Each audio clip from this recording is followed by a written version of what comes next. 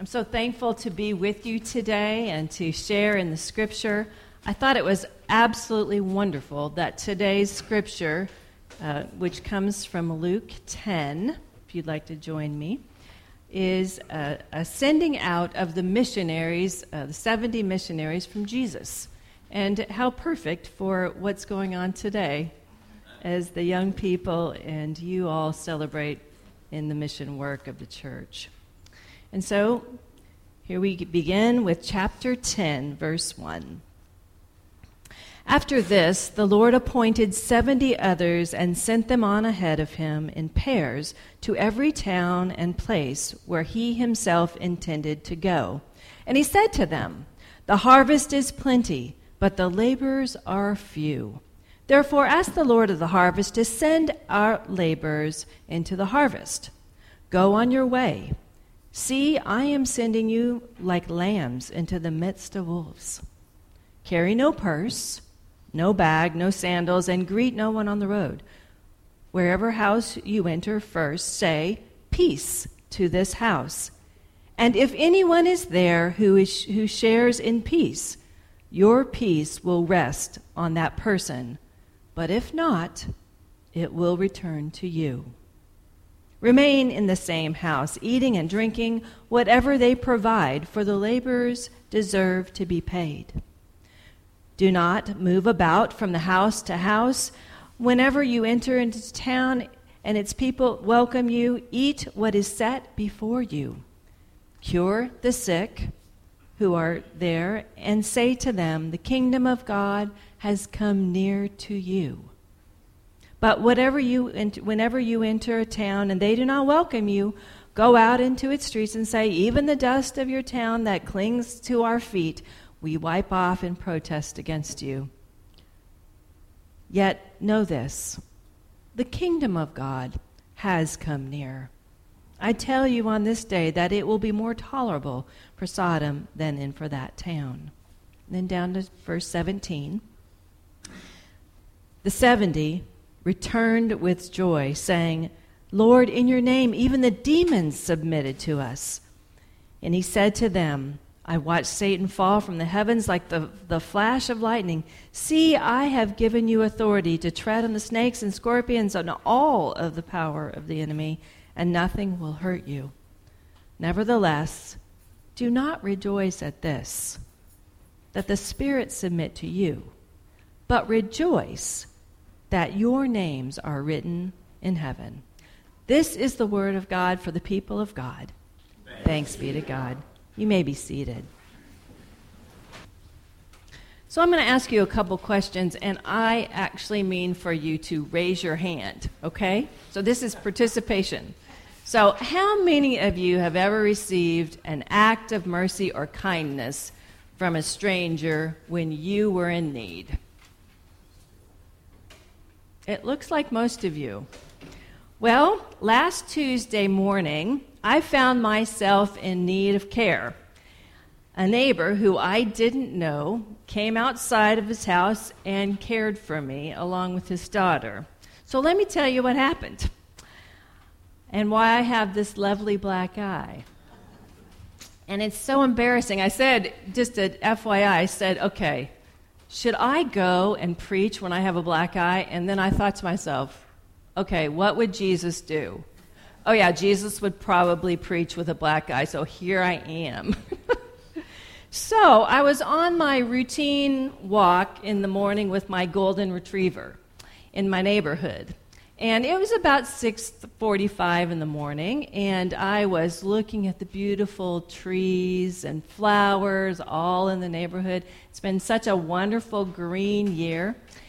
And thinking out loud, or thinking to myself, gosh, when I get back to my garden, I'm going to do a few things.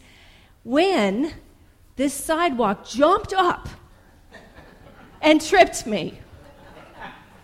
And there I was, I face planted right down on that sidewalk, and I saw dark for just a moment, and I laid there and tried to get myself oriented, and then sat up and put my hand up on my forehead, and there was, like so oftentimes happens when you have a head gouge, blood running down the side of my face. And I stood there just kind of holding it, thinking, can I get up? I think I can get up. The dog started licking me all over, which is a good sign of a caring dog, right? And about that time, a gentleman and his daughter came outside from their house, and they saw me. And they walked over and asked me if they could help. And before I knew it, the little girl, probably about 12 years old, ran back in the house, came back outside with paper towels, placed them on my head, and as soon as I got everything sort of cleaned up, she's standing back away from me, and she says, "Can I give you a hug?" And it was the most wonderful feeling to have someone who I didn't even know embrace me. It's moments like these when we really understand the power of loving our neighbor. Gosh, I realize it's the first time I've told the story. Got a little teary. And it's moments like these when we understand in a more profound way Jesus' call to go outside and to care for people who are in our community. Our scripture, as I read just a few minutes ago, has Jesus going out and appointing 70 people, 2 by 2, to go on a mission trip. Now, before he sends them out, I don't know if you noticed this in the scripture, but it's like he has this mission trip meeting, okay? He says to the 70, okay, it's rough out there. I want you to be aware and be cautious. It's going to be like sending the lambs out to the wolves. So you better be prepared. Then he says to them, these are your packing instructions. Take nothing. Now, is that what you said, Patrick? Right. We did not continue this particular admonition, but he says, take nothing. Don't take a purse. Don't take a bag. Don't take your sandals. I just want you to be prepared to go. So take nothing. Which reminds me of a mission trip that I went on where I took bags and bags and bags because we were going to Africa. And this was with the Wesley Foundation. And we got there, and our bags did not get there for 10 days. And it was an interesting and freeing experience to really have nothing and to live exactly like the people we were with. It's an interesting thing to take nothing. But he gives the instructions, go and take nothing. And then he says, all the towns that are the best towns to visit. That's the part I left out. But all of the towns not to go to and all the towns that you should visit. And then he talks about how to be a gracious guest. Now, I've had those conversations with my Wesley Foundation students because we would oftentimes stay in people's homes. And among the things that he says is, please plan to eat what is put before you on the table. And then he tells them also how long to stay. And in this case, I thought he was going to say something like, just stay one night. Don't overstay your welcome. Instead, Jesus says to the 70, stay in the same place while you are in that town. Let those hosts who are gracious be gracious to you. And then he goes on to say the purpose of the trip, what we're going to do. We're going to care for the sick, and we're going to let the people that are all around in these towns know that the kingdom of God is near. Now, Jesus recognizes that the 70 being sent out are, metaphorically speaking, outside in so many ways. They're outside of their homes. They're outside of their comfort zone. They're outside of their dietary laws and tastes. They're outside with no purse and no bag and no sandals. They're outside to risk the rejection. They're outside in their own powers of healing and restoration. It was a big commitment to go on this mission trip and to leave their usual daily lives. So they were going, and they were unsure. They were cautious, not sure of who they would stay with and what they would encounter. And they were compelled, nonetheless, by the appointment that Jesus gave them to go out and to meet the needs of people in the community. Go outside and cure the sick, and tell the people that the kingdom is near. So they set out on their journey. Now, I just want to know, how many of you have supported or done mission work in the community, and how many of you have also gone on mission trip to another place? Raise your hand. Okay, lots of missionaries out here. So you won't be surprised to find out what happens next in the Scripture. We hear in the Scripture that all of these folks who were sent out come back, and they are filled with joy. They're excited about what just happened to them. And they were surprised by the way that they were welcomed. They were surprised that people actually invited them into their homes. People fed them. They were surprised about people being open to being cured, and people even being open to thinking and experiencing what it might be like to live in the kingdom of God. They were surprised that no one was hurt, and that no one complained about not having sandals or a purse or a bag, that even though they were outside of their comfort. And Jesus took a minute to tell them, now, turn your focus not just on what you did, but on what the Holy Spirit did. Because it was the Holy Spirit's work that opened up the doors for you. It was the Holy Spirit's work that when you sat with someone who needed to be cured that person. It was the Holy Spirit's work that brought your heart to a place of mercy, and the person received the gift of restoration and care. It was the Holy Spirit's work that made all of this happen. Blessed are those who can see it. Blessed are those who are the ones who heard what had happened. So going outside then has its blessings. The sacrifice that comes from the things that we lay down and don't take brings a blessing. The work of God in the kingdom that opens hearts brings a blessing to us. People who are cured and restored become a blessing to them and a blessing to us as we see the work of the Holy Spirit. The vision of the kingdom of God is seen, and it becomes a blessing as we see the work of the Holy Spirit. And the acts of mercy and restoration gave new life. All of this is something that we can hold joy with. We can hold on as blessing.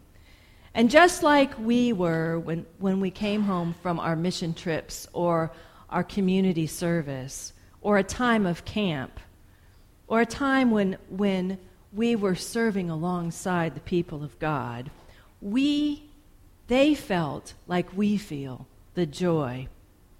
If you scroll down a little ways in that scripture, beyond the one I read, you'd notice that there was a missionary that asked this question of Jesus. He says, "How will I inherit everlasting life?" And it's as if he's saying, how can I hold on to this feeling that I'm feeling right now after this missionary journey? How can I have this? And Jesus answers him by saying this: love the Lord your God with all your heart, your soul, your strength, your mind, your spirit, and love your neighbor as yourself.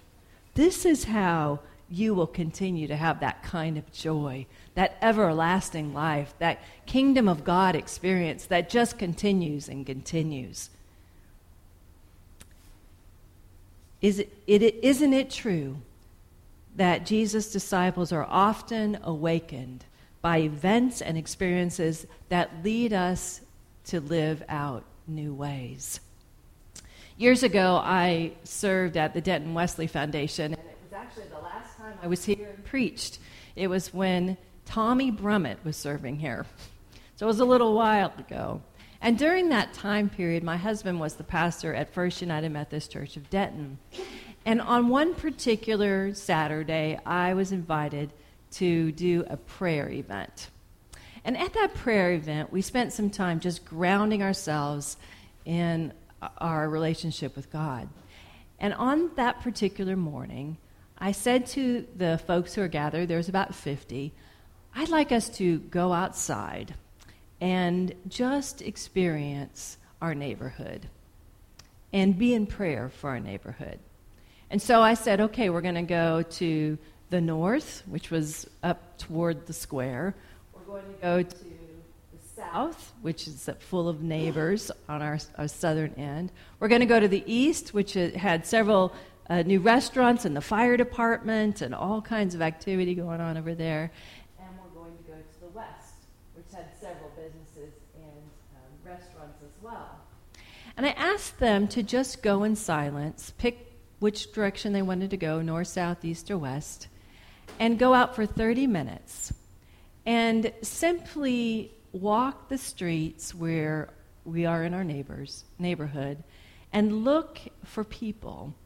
And as you see different folks, as you encounter them, say to yourself, God, I lift them up to you. God, I lift this person up to you. If, as you see businesses that you've never noticed, lift that business up to God.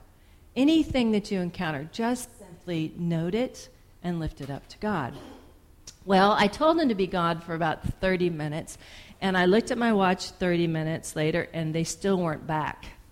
And I thought, well, that's okay. They'll come back when they come back, and about 45 minutes later, they started coming in. And what happened as they reported it to me was that they felt this sense of joy as they returned.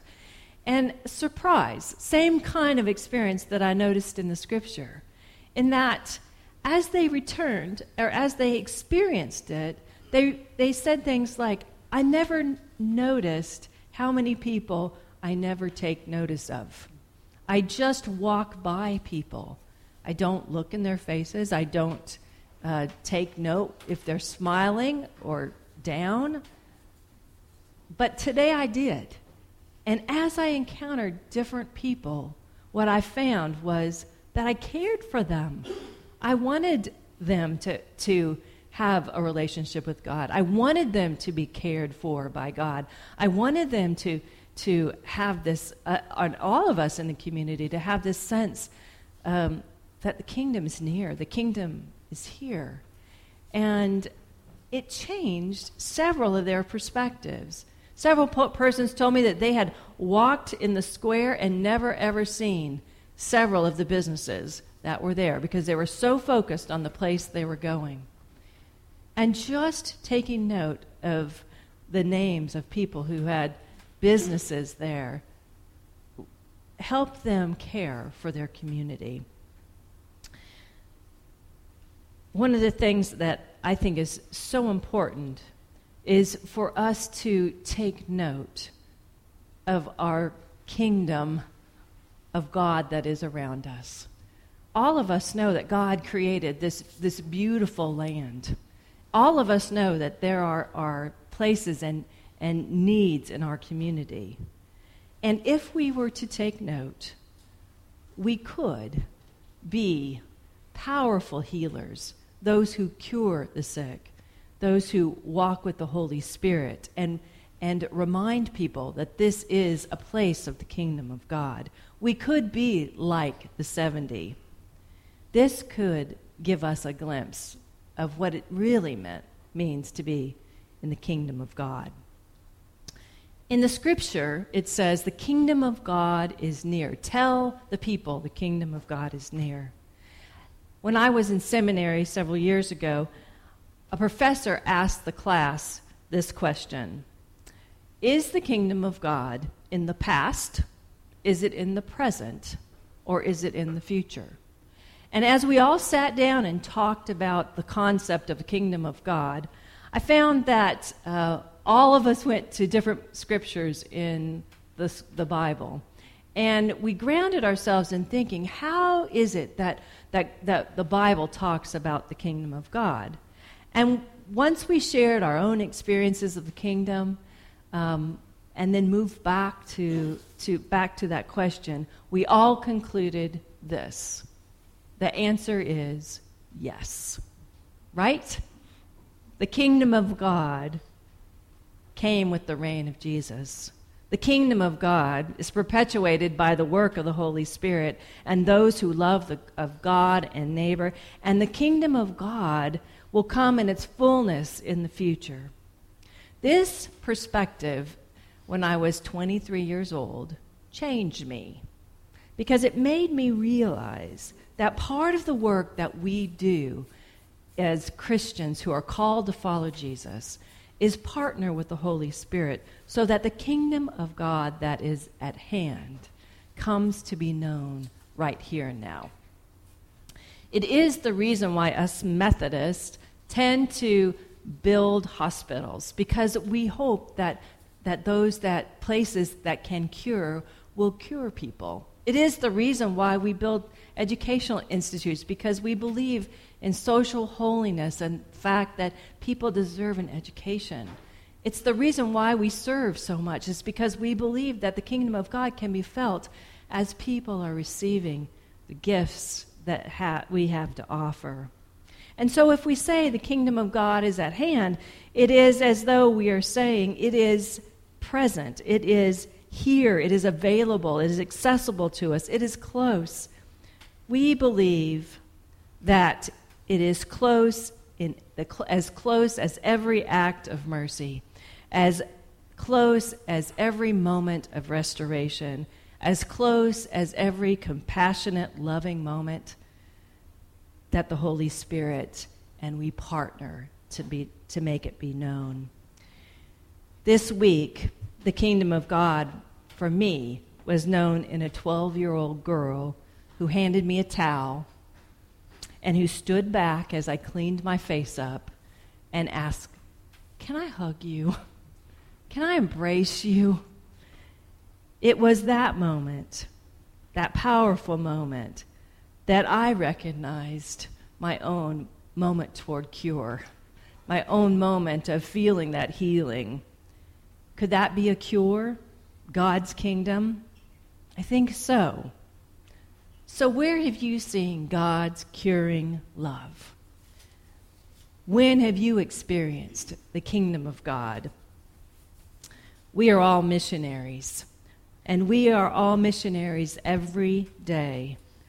I know that here at First Methodist in Decatur, God shows up when people come out to that parking lot and experience what I think you guys call Decatur Cares Mobile Food Pantry, right?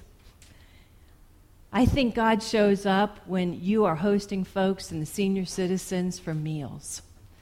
I know God shows up when you extend your hospitality to people who come from other countries to come and experience you and then go on a mission trip. Here in Decatur, God and the Holy Spirit and you are all missionaries at work. We are called every day to be missionaries. And like the 70 who went out to come out of their comfort zone, outside of their homes, outside of their culture, I believe that we will all return with joy and feel the blessing of seeing the kingdom with our own eyes. This is the good news. Let us hear it and let us believe it in the name of God. Amen.